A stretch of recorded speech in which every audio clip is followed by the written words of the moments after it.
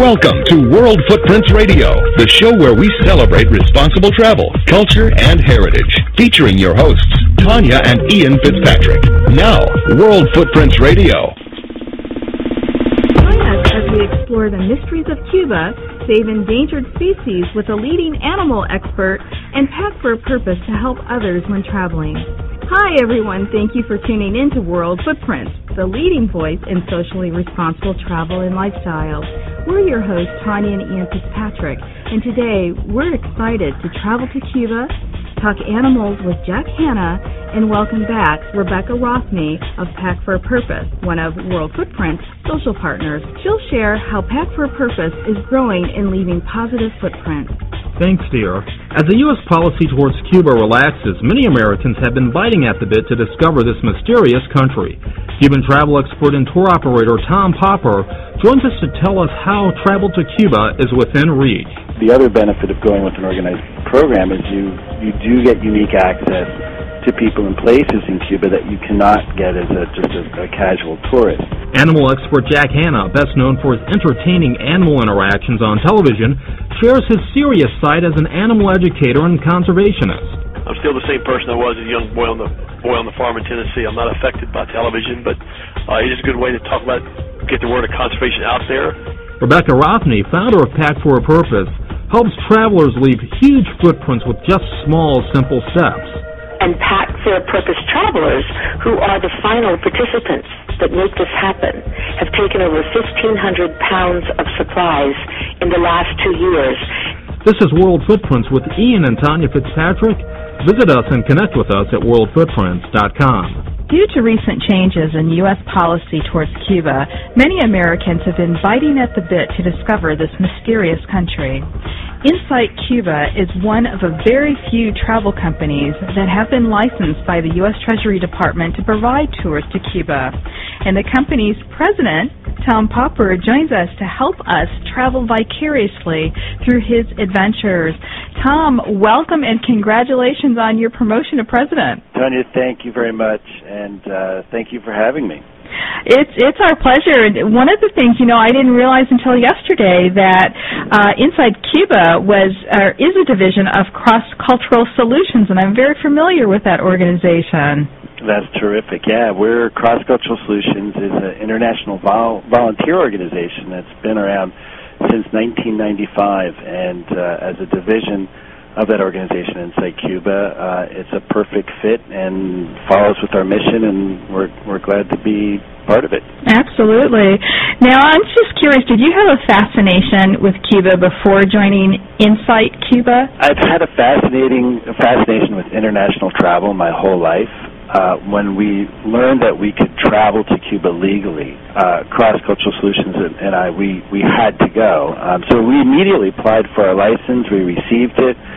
We didn't know quite what to do because this was really the forefront of this kind of programming. So we got on a plane once we were authorized and went to Cuba. And the country and the people and everything around kind of fit into my philosophy on travel, and I think our organization's philosophy, just unique opportunities to meet the local people and have amazing travel experiences. And so when you said to talk about Cuba vicariously, that's how I approach everything, is to try to bring my passion and my love for travel and allow other people to have those experiences. What were your perceptions before traveling to Cuba, and how were those shifted, or did you have expectations when you first visited the island? I love that question. As many countries as I've traveled to over the years, I think I went to Cuba with many of the same perceptions as many Americans, because there were so few. I didn't know anybody who had traveled to Cuba at the time, and there's really no basis to go off of other than the news reports that we've been hearing over the years.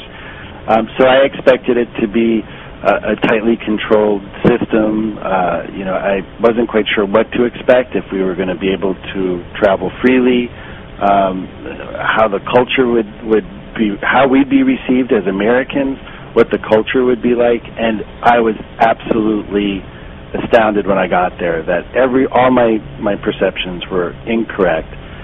The people are warm and gentle, the culture is vibrant, I was able to move around freely. So all these perceptions that I had just washed away, and I just fell in love with the people in the country right away. Mm-hmm.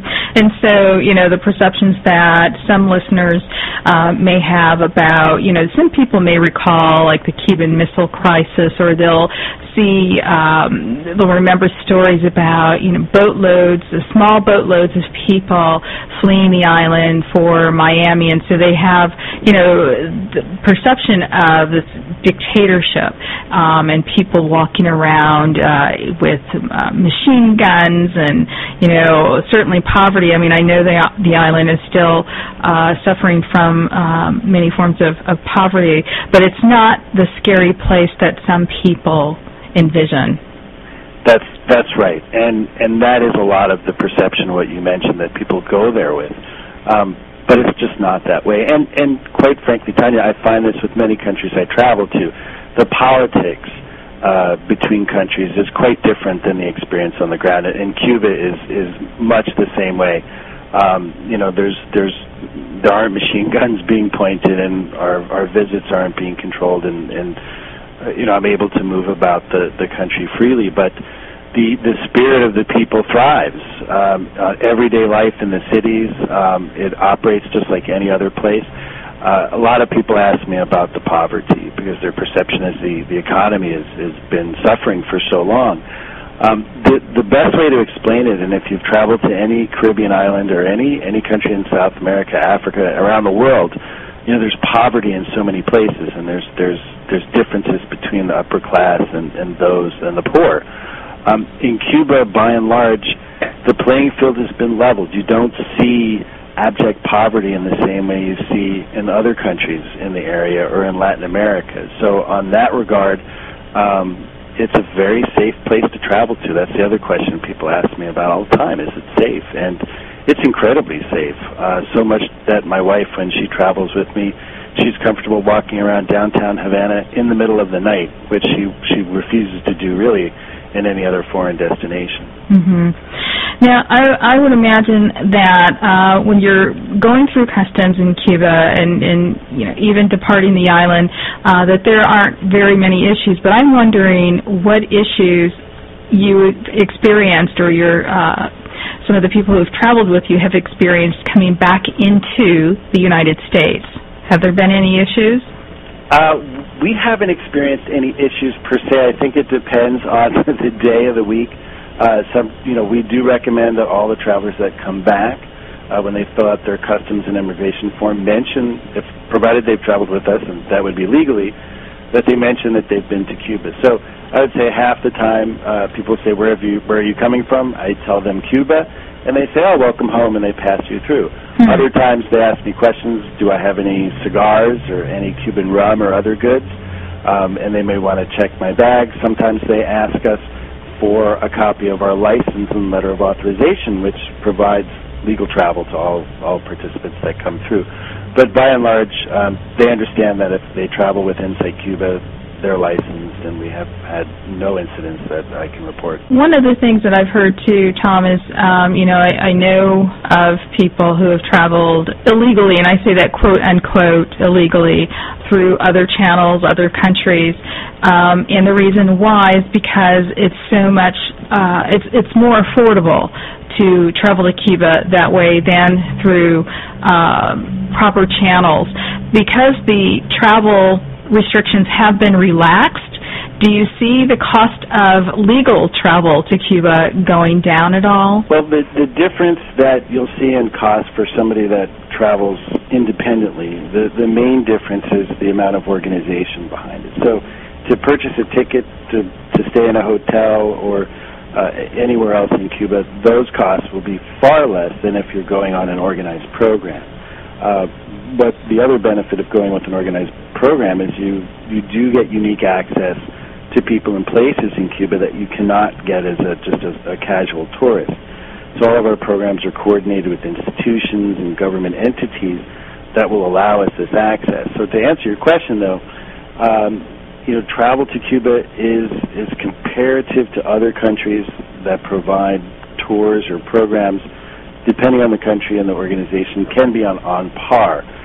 for a lot of destinations in the Caribbean or Latin American market, it is a little bit more expensive. That's in part because of the restrictions in place, and all of our programs have to conform with U.S. Treasury licenses. So there is a certain amount of extra expense that goes into it, and but we hope over time that more and more people will be traveling, and surely the prices will be decreased.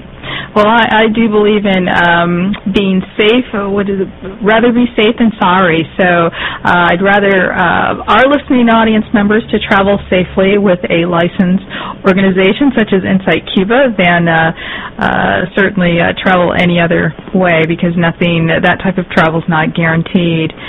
And speaking of travel, I know that you guys, Insight Cuba, has partnered with one of our favorite restaurants in the world, Cuba Libre, on a culinary tour that is coming up next month. Talk a little bit about that, because food, if anyone's eaten at any Cuban restaurant or had a mojito at any Cuban restaurant, they know that the food is, in addition to the culture and the beautiful people, is very, very rich. Tell our listeners what they can expect from that tour, the culinary tour. That's right. Cuba Libre is in conjunction with us. Insight Cuba is offering a tour that is April 20th through the 24th based on the culinary experiences in Cuba. It's 4 days, 3 nights, and they're going to be, the Cuban-born chef will be escorting them through the program. And we're excited to be doing this with them. We actually did a similar program with Cuba Libre Restaurant back in 2003. So this will be our second time with them, so we're excited. And it just highlights part of what Insight Cuba does, which is provide also custom group travel. So while individual travelers can register on one of our 6 programs, people should also know that if they have a small group or a large group, we can organize customized programs for them, which are incredibly fun and amazing depending on the group. So we were happy to be able to customize a program for Cuba Libre. Have you noticed any differences in society, I guess, on the island since Raul Castro has assumed power from Fidel? Any changes, good, bad, or otherwise? That's a great question. Culturally, I would say no. As far as culture goes in Cuba, they hold on to it dearly. So it's one of the amazing things about visiting Cuba is even the youth embraces traditional dance and traditional music, salsa, which is huge in Cuba. The youth still plays it, still dances to it, but they also embrace other types of music, but they haven't lost it, so it remains. I would say socially and economically, there's definitely some noticeable changes on the streets since Raul has taken over and implemented some changes. The first thing I noticed when I went back to Cuba was virtually every Cuban has a cell phone. When last time I was there in 2003, cell phones were not legal, and if a Cuban had a cell phone, it was by and large, you wouldn't see them out in the street with it. Now they're all texting and using their cell phones. Cottage industries are sprouting up all throughout Havana and the provinces. Some of it they're catering to local Cubans. Some of these cottage businesses are catering to the increased tourists and certainly the people-to-people visitors from America. But these are things you didn't see so out in the open in the past, and I think it's wonderful. It's great for the local community, and it's a great experience for travelers as well. What are some of the things that you would advise people to consider before traveling to Cuba, particularly that first-time traveler? Are there vaccines required now? Should they bring extra soap and toiletry items to give to locals? What would be some of the things that you would advise people to consider before traveling to Cuba for the first time? Sure. No vaccines are needed. Their health system's fairly advanced, so if you do get a stomach ailment, you'll be fine. There's doctors and nurses in all the major hotels, which is incredibly convenient. But my biggest advice is for people considering going to Cuba is certainly to travel with an open mind. Cuba is an amazing country with amazing people, but it has its own rhythm and it has its own beat. Oftentimes I tell people that Cuba is a native word that means change. That's not the case, but so many things rapidly change in Cuba. So, for example, we were talking about the Jazz Festival, and we're waiting to get clarity on the dates because we understand they might change for one reason or the other. So to go down with an open mind that you're going to Cuba for the experience and not for a particular activity or thing that you're hoping to do. And also to go there knowing that it's not necessarily a visit to stay in a hotel. That it's the people you're going to meet, it's the experiences that you're going to have on the island, that those are the memories you will cherish forever. While they do have international style standard hotels, they're not necessarily up to the same standards that you might find, certainly not in the U.S., Europe, and Latin America, but they're safe. Some are absolutely gorgeous and classic, but the standards are different. And to just go there with an open mind, everybody's trip will be, incredible. Tom, in the last minute that we have left, I wanted to ask you whether or not travelers have the opportunity to have a first-hand experience with some locals. For example, dine in a local's home, which I know is offered. Meeting somebody on a beach or somewhere in town, some visitors will be invited into a home for a lobster meal. Are those type of opportunities available? They do. They exist on so many levels, and it's the crux of our programming. Certainly, the people-to-people interaction, and we encourage everybody throughout our programs and each activity to engage the people they meet. We can create the opportunities for interaction. For example, oftentimes we bring people to block parties where they celebrate the arrival of the participants, because having Americans in their community is a big deal. In some cases, it hasn't happened in 50 years, and as long as everybody engages and reaches out to one another, sometimes you do get invited into their home, and they're so proud to introduce you to their family and show you the things that they have and so forth. Well, I certainly hope that people's interest, listeners' interest, has been piqued in Cuba, because I think it's a beautiful country, still very much undiscovered by Americans, and still very raw. I mean, it's not overly developed, and I think before that happens, and I perhaps that will be coming in the near future. Now would be a wonderful time to visit. And Tom, I thank you so much. We will have a link to Insight Cuba on our website. Tom Popper with Insight Cuba, thank you so much for joining us today. Tanya, thank you very much. The website is www.insightcuba.com, and we have travel specialists. Anybody can call and ask them any questions about travel to Cuba. Coming up, the Columbus Zoo's Jack Hanna and his animal friends have entertained us and educated us for years, but today we'll hear Jack's serious side as an animal educator and fighter to protect endangered species. I'm still the same person I was as a young boy on the farm in Tennessee. I'm not affected by television, but it is a good way to talk about, get the word of conservation out there. Next as World Footprints continues. Hi, my name's Jennifer Jones, and I'm from Glasgow in Scotland. I love listening to the World Footprints radio show online.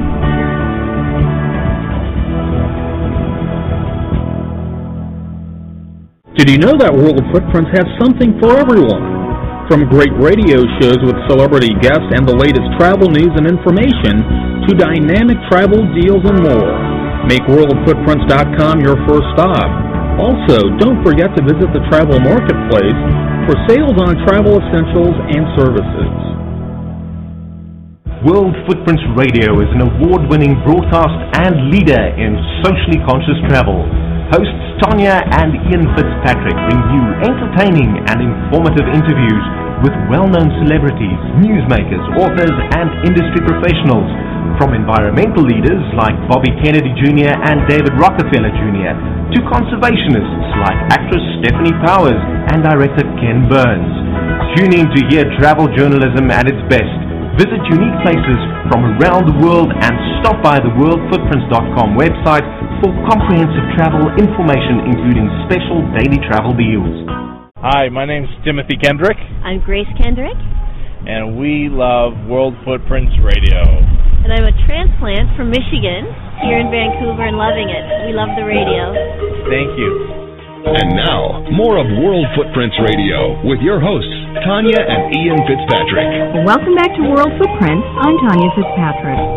Jack Hanna, nicknamed Jungle Jack, is one of the most notable animal experts in the United States. When he's not appearing on David Letterman or filming for his Saturday morning program or singing with the Von Trapp family, Jack is taking the stage to advocate on behalf of animal conservation programs, including with one of our partners, the Cheetah Conservation Fund. Or, more than likely, Jack is pursuing one of his other hobbies, like creating chaos. Jack, welcome. Oh, good to be there. Now, I'm piggybacking on this last statement that one of your hobbies is creating chaos, and a little birdie told me that you once got in trouble in college for keeping ducks in your dorm room and a donkey in a shed behind your fraternity house. What were you up to? Well, that's just where I was, raised on a farm in Tennessee, and went away to college. I raised miniature donkeys at home, and I just wanted to bring one with me. And, of course, they kicked me out of school for a few weeks until I could get rid of the donkey. I wouldn't do that, so I went next door to the farm, right next door to the college, and put the donkey out there so I could go visit him every day. And then my ducks came when I met my wife, and we were just dating. I went to Long Island where they had duck farms out there. Well, she lived in New Jersey. I went out there to go fishing with her dad, and I saw this duck farm. I said, I love ducks. So I went there. I didn't realize they were raising ducks to eat, but I just went up there and bought 3 ducks. And so Aqueduct, Viaduct, and Overduct, I named them, and I took them back to college, and now there's, to this day, that was, 40 years ago, and now there's all kinds of ducks still there. Oh, bless. That's a great story. And, and I love your story just because you're a great example of someone who pursued their passion their purpose through a passion, and you've really turned Jack Hanna into a brand with a positive message, and I understand it's become a family affair. Yeah, it has. It's not, I never saw TV, and TV today, I do TV like some people might play golf or something. I don't. Yes, it's a living, no doubt about that. But a lot of stuff I do on TV is just for the conservation efforts because I don't like the word celebrity. I don't like the word TV star, all that kind of stuff. I travel business. I travel tourist class unless I'm bumped up because of all my miles. I don't take limos. I don't do anything. I'm still the same person I was as a young boy on the farm in Tennessee. I'm not affected by television, but it is a good way to talk about. Get the word of conservation out there, whether it's David Letterman, which is a different audience than, obviously, that they're there for a laugh, but you have young people that need to know about the animal world, and so if you watch that show, even though you're going to laugh and he treats me like, the point is you've learned something. Now, Good Morning America, which I do the next morning all the time, that's a different situation, or the Ellen Show, or even more Povich, or the Fox News. Every show I do, is different than the other one. Not different from the standpoint of the animal, but a different presentation to your audience because conservation exists with everybody. It's just a matter of what type of audience is watching that show. Well, and you raise an interesting question I wanted to ask you. You were on Nancy Grace as well, and yes. Nancy's an attorney like we are. What was the audience you're trying to reach through that platform? Well, Nancy, has a following, and she's a dear friend. But she has a love of animals like you wouldn't believe if you know her. She just literally, animals, this before she had her children. She just absolutely loves animals. I do still a lot of, I don't do that many shows there anymore because of time and restraints and everything else. But, she welcomes me on any time we have something to talk about the animal world because she sincerely, like Greta Van Susteren, same thing. That woman just absolutely is passionate about animals. She's been to the Columbus Zoo. We did actually a 1-hour special with her for Fox that we did in less than 8 hours here at the zoo, a 1-hour special with 2 cameras. That's unheard of because, it's the interest of, obviously you have an interest with Lori Marker and the cheetah thing. I mean, that's what really makes it happen. Do I do a lot of shows? Some shows I have done, I won't mention names because they have us on because it gets ratings and they're animals, right? Jack Hanna's funny. That's all fine and dandy, and I'll take those shows. But it's fun for me to do a show like Anderson Cooper. We're just doing his new show. We've been doing his show for years on when you have an animal, either an animal good thing or bad thing happen. Because Anderson goes to hike with the mountain gorillas. We have a home in Rwanda, my wife and I. We are leaving in a couple of weeks. We have an orphanage, a school there. I've been going to Rwanda since '82. And so what I'm saying is the ones that are really fun for me to do are the ones that like yourself, you have an interest in what we do, and obviously from Lori Marker, the Cheetah Conservation Fund, so do Nancy Grace, so does Greta, so does many people that we do shows with, and that's what makes it fun for me to go on those specific shows. Well, I am so happy to have you here to talk about something that we're very passionate about, and I want to ask you about Namibia. You know, you do a lot of work all over the world, but is Namibia a hub? Is it considered a hub for conservation? Well, now it is, yes. You won't believe this. I think I always share this with you. I've done media for 20-something years, 28 years, or 30 years professionally, but not many people know this. Matter of fact, it's not even in my book for some reason. I almost took a job in this is amazing, hold on a minute here, 1971, I found out about, in Windhoek, there was a huge, Oli, I can't remember his last name, but he had a huge animal reserve there. And I was hired there to go to work there. A guy in Wild Kingdom told me about it, and I was going to go work there. And I came that close to doing it. And thank goodness I didn't do it, because our young daughter, Julie, got a terrible form of cancer then, and she still has cancer. But the point is, that was 30-something years ago. And I came that close to going to Namibia. I was so fascinated about the country. But Namibia is one of the first country almost in the world to incorporate, as you know, environmental protection in its constitution. And you know, my gosh, the entire coastline of Namibia is protected. How many countries do that? I think it's like half the land of Namibia's national parks or conservancies or whatever it might be. So they've done an incredible job as far as on the continent of Africa, you know, protecting their natural land. As a matter of fact, their natural resources from the standpoint of land for animals. But the only other country I can think of right now is in Tasmania, where it's 100 miles long, basically, about 20, 30 miles wide, and I think it's 2/3 of that country is national parks. So you can see that if you visit both these countries, you'll understand what I'm saying about how they how you can really appreciate what they've done, and the numbers are there, by the way, to speak for itself on how these animals have increased. And so they're really setting the bar for other conservation programs. Yeah. Yes, and South Africa does a great job, and so it's a lot bigger than Namibia, obviously. And South Africa has done an incredible job as well with their conservation efforts. And I think when you talk about Africa, or even other countries, by the way, and you can even pertain to something in our country sometimes, is corruption takes part, as you well know, in quite a few African countries. I'm sorry, throughout the world, let's put it that way, even our country. But over there, when it comes to giving money towards conservation in South Africa, that money goes towards conservation. Even if it's hunting, it goes to conservation. It doesn't go in the guy's pocket. Same thing with Namibia. Same thing with Rwanda. I've known Rwanda very well. I live there. But when someone helps with the mountain gorillas in Rwanda, it goes to mountain gorillas.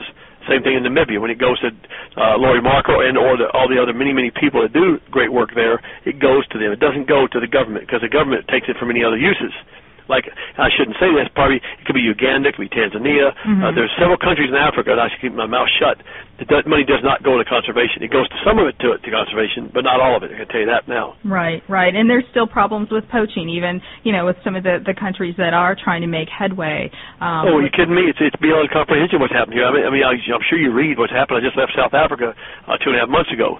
The black rhino is being annihilated. Yeah. This was under control until about a year ago, and now it's a syndicate. When I filmed there for 1979 for the first time in Africa, I think it was in Zimbabwe. Of course, that country is a disaster right now, as you well know, not necessarily because of the people or the animal. The wildlife is trying to hold on there, but the leadership is beyond corrupt. I can't even believe this gentleman is still in power there. It's sad, because the people suffer and the animals suffer. The animals not only suffer, they go into extinction in that country. But when I first went there poaching rhinos back in '79, they were using like spears and bows and arrows and guns that didn't work, and they use a machete. If you don't mind me get graphic on your show, they use a machete to take the horn off. The rhino horn is attached to the skin, not the skull. Do you follow me? Yeah. It's like your fingernail. Well, it took about 3 hours to poach a rhino then. Today, in South Africa, when I left there about 60-something days ago, they were averaging 1 to 2 rhino a day in just the country of South Africa, dying or getting poached. Why is that? It's a syndicate. The rhino horn, as you might have read, has gone up from $20,000 to $30,000 a horn. Do you believe to $375,000? $375,000 to $400,000 a horn?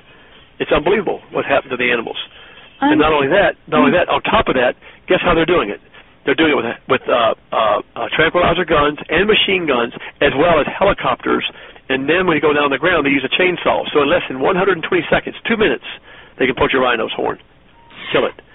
And I've read stories about some areas, and I think it's happening in Namibia as well, where rangers are hired, and part of the enforcement issue is that the rangers aren't being paid enough really to put themselves in harm's way, and maybe some may be on the take or what have you, but do some of the programs, some of the conservation efforts involve making sure that rangers are compensated, rangers who are in the fight against poachers are compensated properly so that they're incentivized enough to do the work that they're hired for? Yeah, I just did a show, just aired last week on the rangers that a man that was in the Australian Army went there. He actually served 9 tours. He was head of the sniper team for the Australian Army in Iraq and Afghanistan. Anyway, he came to Africa just because he was out of the Army after 14 years. He saw the poaching going on. You know what he did? He started an anti-poaching unit, training these guys. It's amazing. I was in the training unit for 2 days there. It's just like when I was in the boot camp in the Army. It's amazing. Because the new law, I think I'm right about this, in Zimbabwe and other countries right now, is shoot to kill. There is no more stopping asking questions. The order is that, because they cannot afford what's happening. I mean, you look at, yes, these rangers are going to be paid by the government, from what I understand. But you're right. Some of them might not be paid as much, so therefore, and there might be some inside stuff going on, but I think they're catching most of that now. That used to be a big problem, what you just said, inside of it, and of course the rangers that might be involved in poaching. But anymore, I don't believe that in most countries. Now, you look at the rhino population, and you talk about Namibia. That's what we're talking about today. I think there was 6 rhino in the early '80s. 6 rhino in Namibia. Today, there's more than 1,500. Now, there is what you call a country that's being successful. Look at in 2002, the black rhino population in 2002 was 750. To 2009 was 1,500. Can you imagine? Look at what they're doing here. Look what's happening on the other side in some other countries in Africa. They're going directly the opposite way. So it's an incredible thing in the rhino. The cheetah, you've talked about the cheetah. My gosh, I think it was 4,000 animals there. Right. They have they do have the largest cheetah population in the world, thanks to people like Lori Marker. Right now it's like 4,000 up from like 2,000, 1980s, you're up to 4,000 now there. And there's only 10,000 cheetahs left in the world in Africa. I mean, the cheetah used to range, if you look at the pyramids in Egypt and the mummies up there, if you go to Egypt, hopefully they'll clear up so that you can go back there. When I went there, you actually see cheetah drawn on the inside of the pyramids and mummies. So we know that thousands of years ago, the cheetah lived there. Today, go about 2,000 miles south before you find the first cheetah. They're totally extinct up there. Yeah. So now that shows you what can happen if they're safeguarded in some kind of a way. So, the list goes on and on. Whether it's the Cape Griffin vulture, which I did a story on there several years ago in Namibia. I did a story on Lori Marker. I mean, there's only, my gosh, I think it was something like, my figures here, like 2,000 Cape Griffin vultures in the 1950s, 2,000. Today there's 20, less than 20 in Namibia. And thanks to this one Griffin vulture project they have there, they're living. Now, what happened there? You have farmers use poison. They put out poison livestock to control predators like leopards. You follow me? They poison a dead cow or something. Leopards eat it, or the birds eat it, and of course, they die. That's the problem there as well. Yeah. And it goes on and on and on. The elephants in Namibia. I mean, like 7,500 elephants in 1995. Today, there's 16,000. Now, it shows you that Namibia is working. Let's put it that way. Oh, one last thing. One of my favorite animals, by the way. All my animals are favorite, elephants, everything. But having raised lions, and when I was a young man for zoos, they have the largest, the only expanding population of free-ranging lions in the world. Most lions you've read, I don't know if you've read this, right now there are about 900 lions in Namibia. That's not a lot, but they're increasing. Whereas all the other countries, almost in Africa, the lions are absolutely going down the tubes right now. Some of it's from distemper from other animals. Some of it's from just loss of habitat. But most all countries are losing lion populations other than Namibia. So I've just listed 3 or 4 or 5 animals that prove that whatever Namibia is doing is working. Now, talk a little bit about what you're doing in Namibia with CCF, the Cheetah Conservation Fund, and REST. REST is an organization I've not heard a lot about, and I'm very interested in what they're doing with rare and endangered species. Now, right now I know more about Lori Marker than I do REST, but Lori Marker is something that the Columbus Zoo has supported from day one. We probably breed more cheetahs at the Zoological Park as well. Have you ever seen the wilds here, by the way, outside of Columbus? We call it the wilds. No, I haven't. All right. Write that down if you would right now. All your listeners. It's called the Wilds. It's about an hour and a half from the Columbus Zoo. It's 10,000 acres, 110 lakes with animals that you've never even heard of before. on this place. It's only open to about 500 people a day. It's the most spectacular thing you'll ever visit other than going to Africa. And I'm not just saying that because the Columbus Zoo runs it and owns it. That's not what I'm saying. I'm saying that the animals we have there are animals that some of them are totally extinct in the wild there right now. We have an incredible large breeding program for cheetahs. You can imagine having 10,000 acres. And if you and your husband wanted to go there or your station and do something from there, you'll find it beyond any show you've ever done. Let's put it that way. But as far as Lori Marker is concerned, if you visit her center over there, you'll understand it's a first-class place, by the way. And that's when you know some people mean well in Africa and other countries by helping animals, but you go there and you see that they're living on, they can't even really hardly feed their families, and yet they want to save the animals, but sometimes it's even doing more detriment to the animals because they don't have the money to do the research that Lori's done. Not just the research, but also teaching people. I think the main thing Lori Marker does with the Cheetah Conservation Fund is the fact of educating people. Because you know something? We cannot have conservation without education. You know, a lot of my zoo colleagues, some of them not a lot, several argue with me, the number one goal of zoos is conservation. That's not right. I don't think that's incorrect. You cannot have conservation until you have education. You have to educate people. You follow what I'm saying? In Namibia. I do, and I agree with you. To understand why you have conservation. And that's what Lori Marker does. She goes out there. She doesn't go tell a man who's just killed a cheetah because he's eating his cows and goats. You know, that's what sometimes Americans, we think, oh, the poacher should go to jail, be put to death. Well, let me tell you something. They have families that are starving to death, and I would, and you would, you do the same exact thing if you had that situation. So what you're trying to do is introduce new food sources, educate them, which Lori's done. It's not something you do overnight, by the way. It takes time to do this. And that's what Lori's done a great job of, and I have to admire her because some people do these things, go to these countries, and after about 4 or 5 years, they've done their bill hoorah and written their books and all that kind of crap stuff, and then they leave the country. You follow me? Yeah. And that's not what Lori's done. Lori stuck with this thing through thick and thin in an area that's not that easy to live in certain ways, living out there in the middle of nowhere, and her cheetahs are her life, she and her husband, and I just can't tell you how much I admire her. Ditto. And by the way, I had the opportunity to meet Moya from your zoo. Oh, you did? Fell in love. I'm in love. Love. Oh. I was with Moya yesterday. She's an ambassador. You know, some people say, "Oh my gosh, you take the cheetah out." Yes, the cheetah also comes back here to heaven here at the zoo.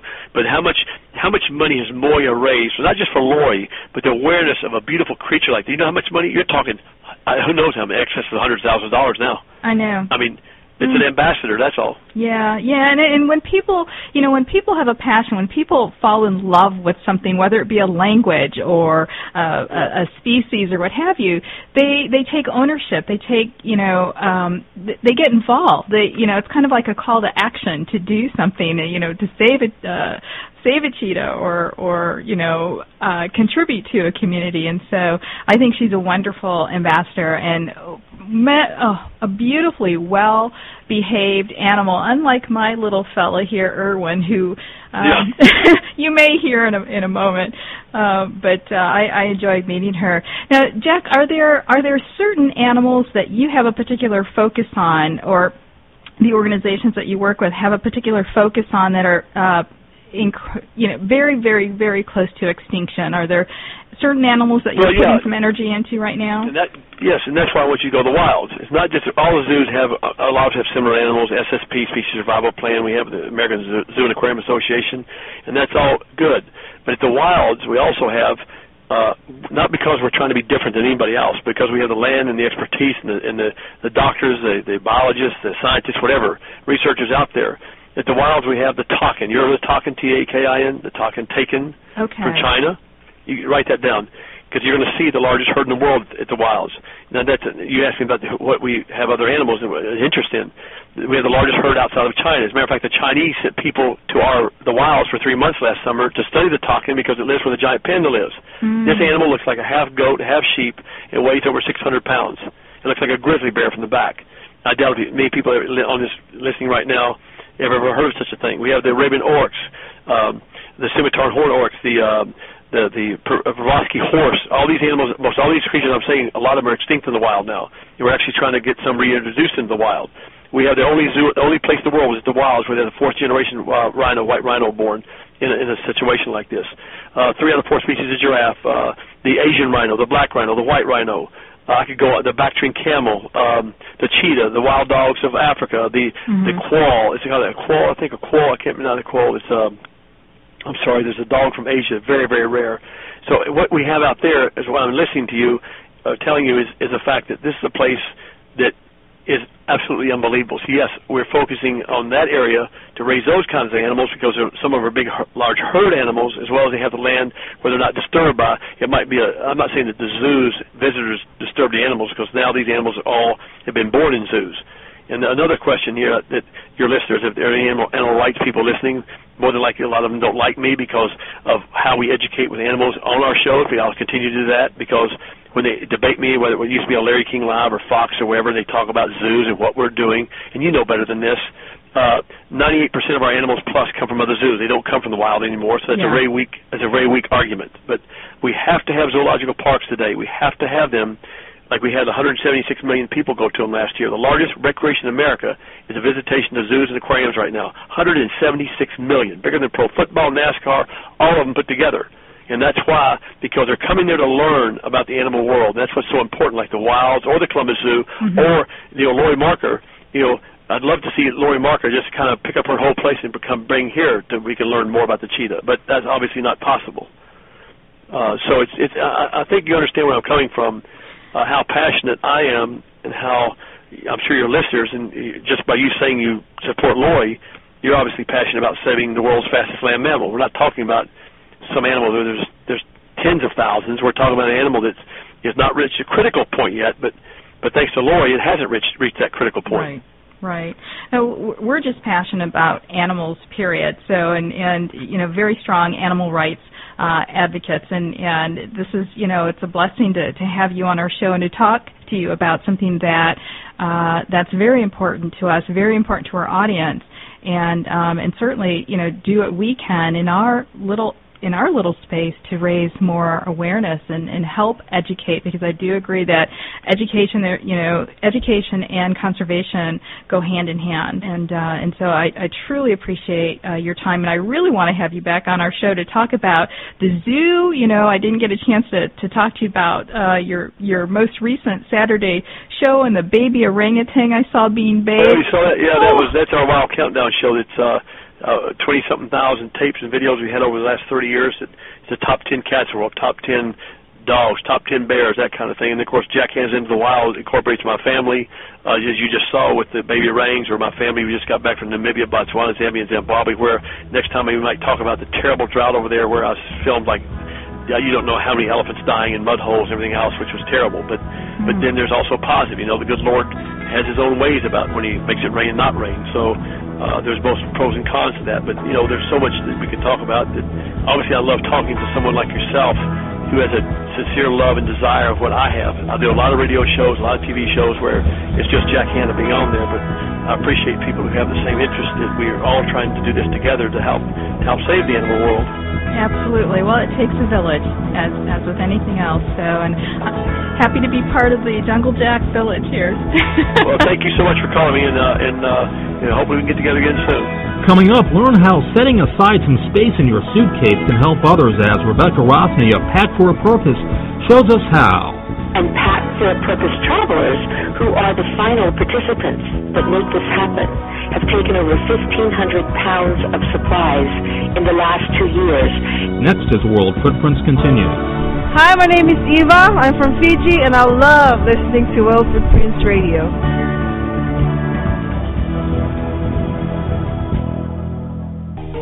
Don't have the time to give back to the community? No time to socialize or network? Then volunteer with OneBrick. Volunteer only when it fits your schedule, and then join us for food, drinks, and great conversation afterward. It's a great way to meet new people, have fun, and help the community. Join us at www.onebrick.org. That's www.onebrick.org. OneBrick. Volunteering made easy. Are you planning a vacation, a business trip, or a honeymoon abroad? Want to enhance your trip and make a meaningful contribution to the places you visit? PackForAPurpose.org can show you how. Before you travel, Visit packforapurpose.org. It's easy to make a big impact. Hi, this is Paul Harris from Sevenoaks in England. We're once again here in New Orleans. I think it's my 35th or 40th time, and it's always a pleasure to come back. We always bring our musicians with us, and it's a great pleasure to meet our friends from World Footprints, and wish you all the success with your show, and looking forward to seeing you again sometime. You're listening to World Footprints Radio, awarded as the best travel audio podcast by the North American Travel Journalists Association. Here's Tanya and Ian Fitzpatrick. Welcome back to World Footprints. I'm Tanya Fitzpatrick. As part of our mission to share legacies of positive footprints, we are pleased to reintroduce you to our friend Rebecca Rothney, founder of Pack for a Purpose.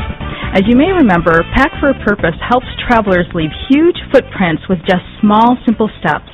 The organization has grown tremendously, and even Oprah has taken notice.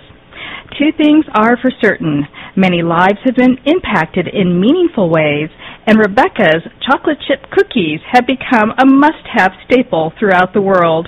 Welcome back, Rebecca. Thank you, Tanya.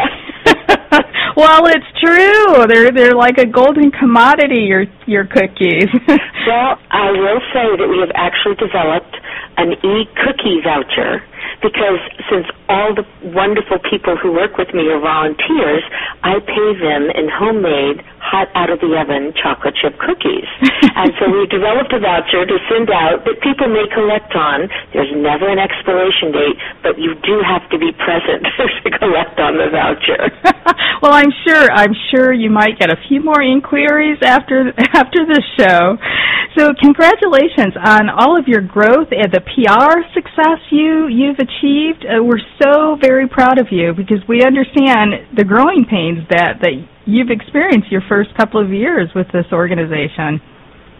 Well, thank you very, very much. We are delighted to say that we have grown from 25 original places, and actually it was a year ago. It was almost a year ago to the day that we spoke last March.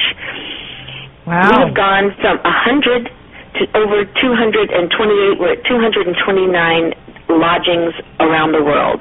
And places are starting to actually contact us directly, which is what we'd hoped for, through our website, and submit their lodgings. One of the things that I love about you, and that what resonates with us, is that you found your purpose in Pack for a Purpose, and it came about in a very kind of fortuitous, accidental way in some ways. And so you're a testimony to pursuing a passion and turning that into something that grows and makes a wonderful, positive impact.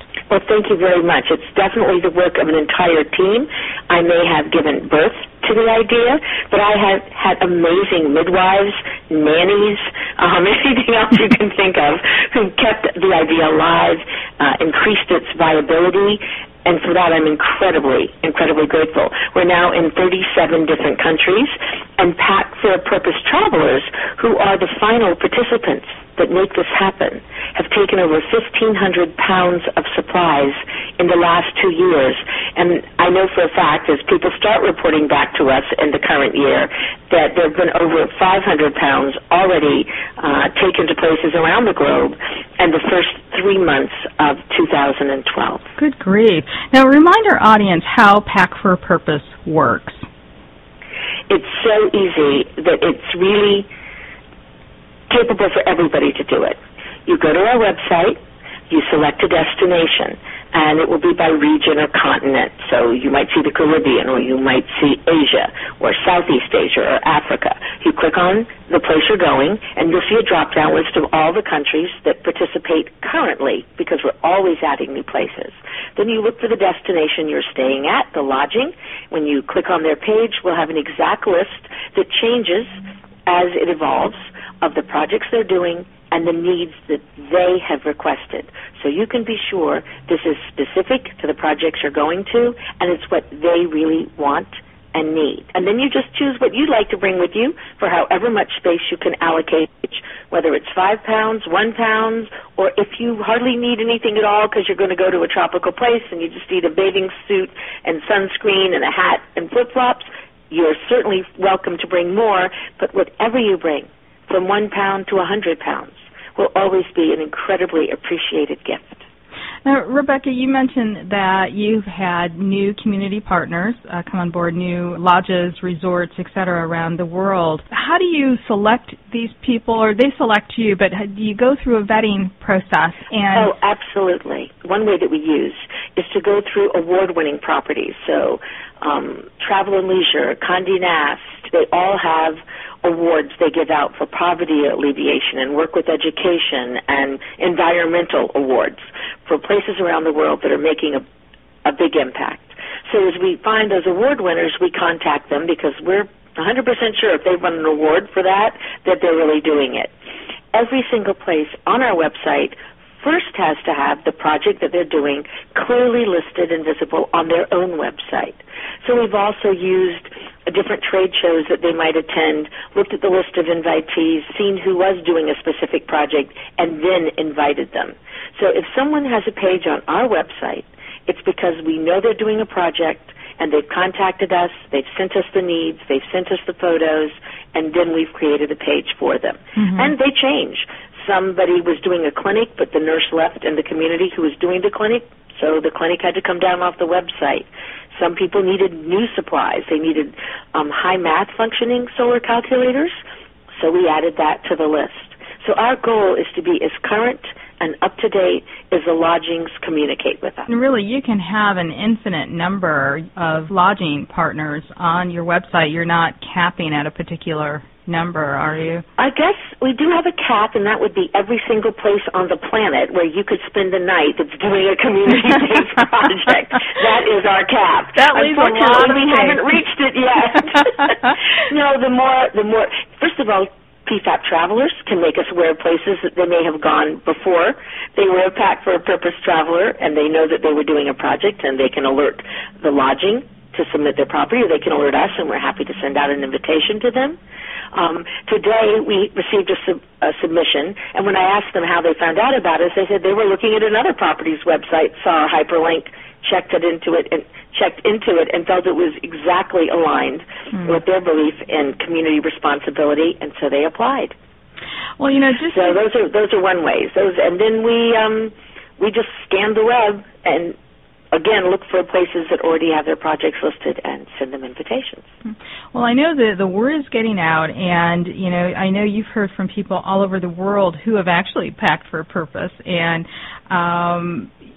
just by setting aside a small space in their luggage to help a local community, and you've been contacted by some of these people. They understand that have had very transformative, life-altering experiences, and I want to ask you to share a couple of those stories with us. It just fills our days with joy when we have these stories, and for more details and more stories, if you go to our website, packforapurpose.org, you will be able to see all the stories where people have taken the time to go ahead and send us photos and tell us about their trip. And I'm sure there are many travelers who didn't have the time, and that's okay.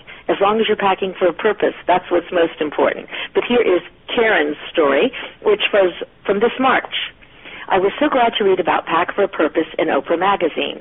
It was just the solution I was looking for, a way to balance out the luxury of an incredible trip to South Africa, Botswana, and Zambia by giving something back to the special places I would be visiting. I brought school supplies for 2 schools, one in Stellenbosch near Cape Town, and one in the Sindi village in Zambia near Victoria Falls. The team at Pack for Purpose put me in touch with the staff in each area who helped me arrange to personally deliver the supplies, even the small amount I was able to bring. Those school visits were the most meaningful parts of my journey. I met the principals of each school who were so kind to give of their time and energy to explain how meaningful these supplies are for the children. As Grantham Jansen, principal of the Lindach Primary School in Stellenbosch, told me, when you bring supplies, you are telling these children that they are worthy. What a joy it was to see the students learning and smiling and full of life. And, of course, it was clear how even the smallest of packages with supplies like pens, paper, maps, rulers could make a difference in their lives. I will definitely be doing Pack for a Purpose again. What an incredible organization. And that's a quote, okay? Wow. Now, are these individuals, are they based in the U.S.? Because I know you have also a letter from a couple in Europe, Germany, I think. Is that correct? Yes, absolutely.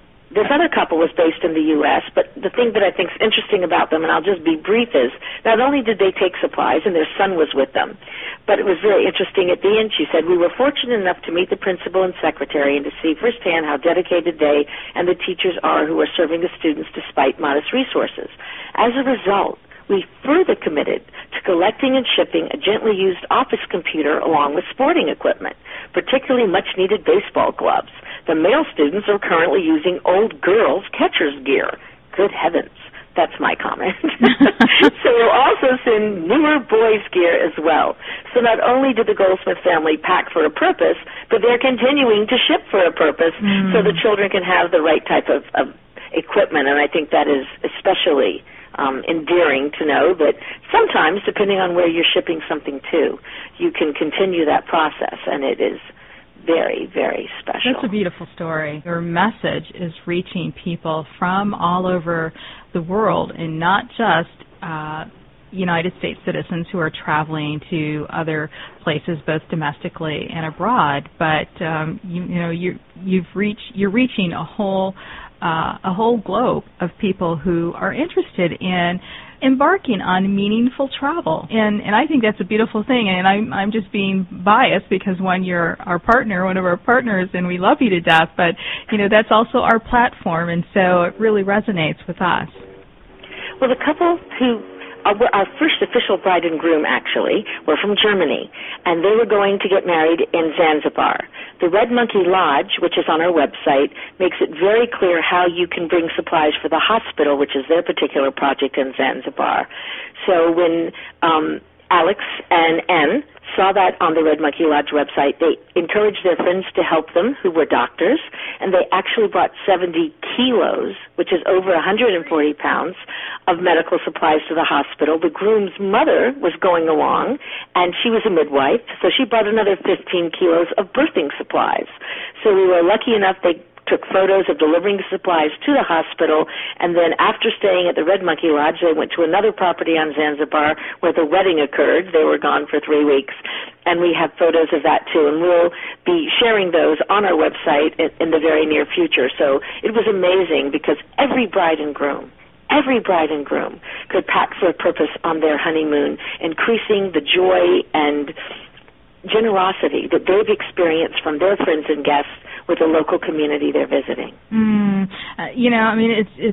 They're creating beautiful memories and leaving wonderful legacies. And I love, again, what Pack for a Purpose stands for, and I love the message. And, it's such a simple thing, and you've had a way, however, of you've been successful in organizing such a simple thing to do, and so I applaud your efforts. And honestly, Rebecca, we're just so pleased to know you and to work collectively on creating and sharing legacies of positive footprints. And I will say that Pack for a Purpose, your website and your logo are on our website, on our partner page, and soon to be on our community, our Footprints Network page. And so if people don't remember your website offhand, certainly on this show page, on your guest page, there are links for packforapurpose.org in several places on the World Footprints website.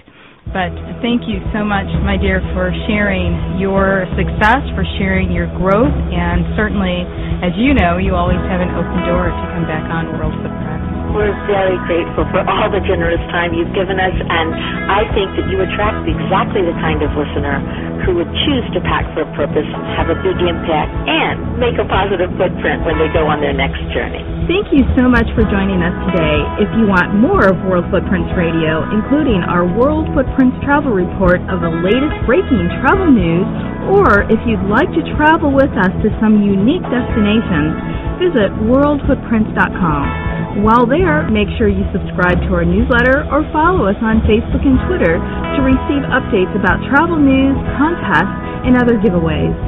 We're Tanya and Ian Fitzpatrick, and until we see you on the air again next time, we wish you blue skies and purposeful travel that leaves positive footprints one step at a time. Hi guys, my name is Sandy Best, the Sandy Best from Lake Louise. Avec Lake Louise, it's in Alberta.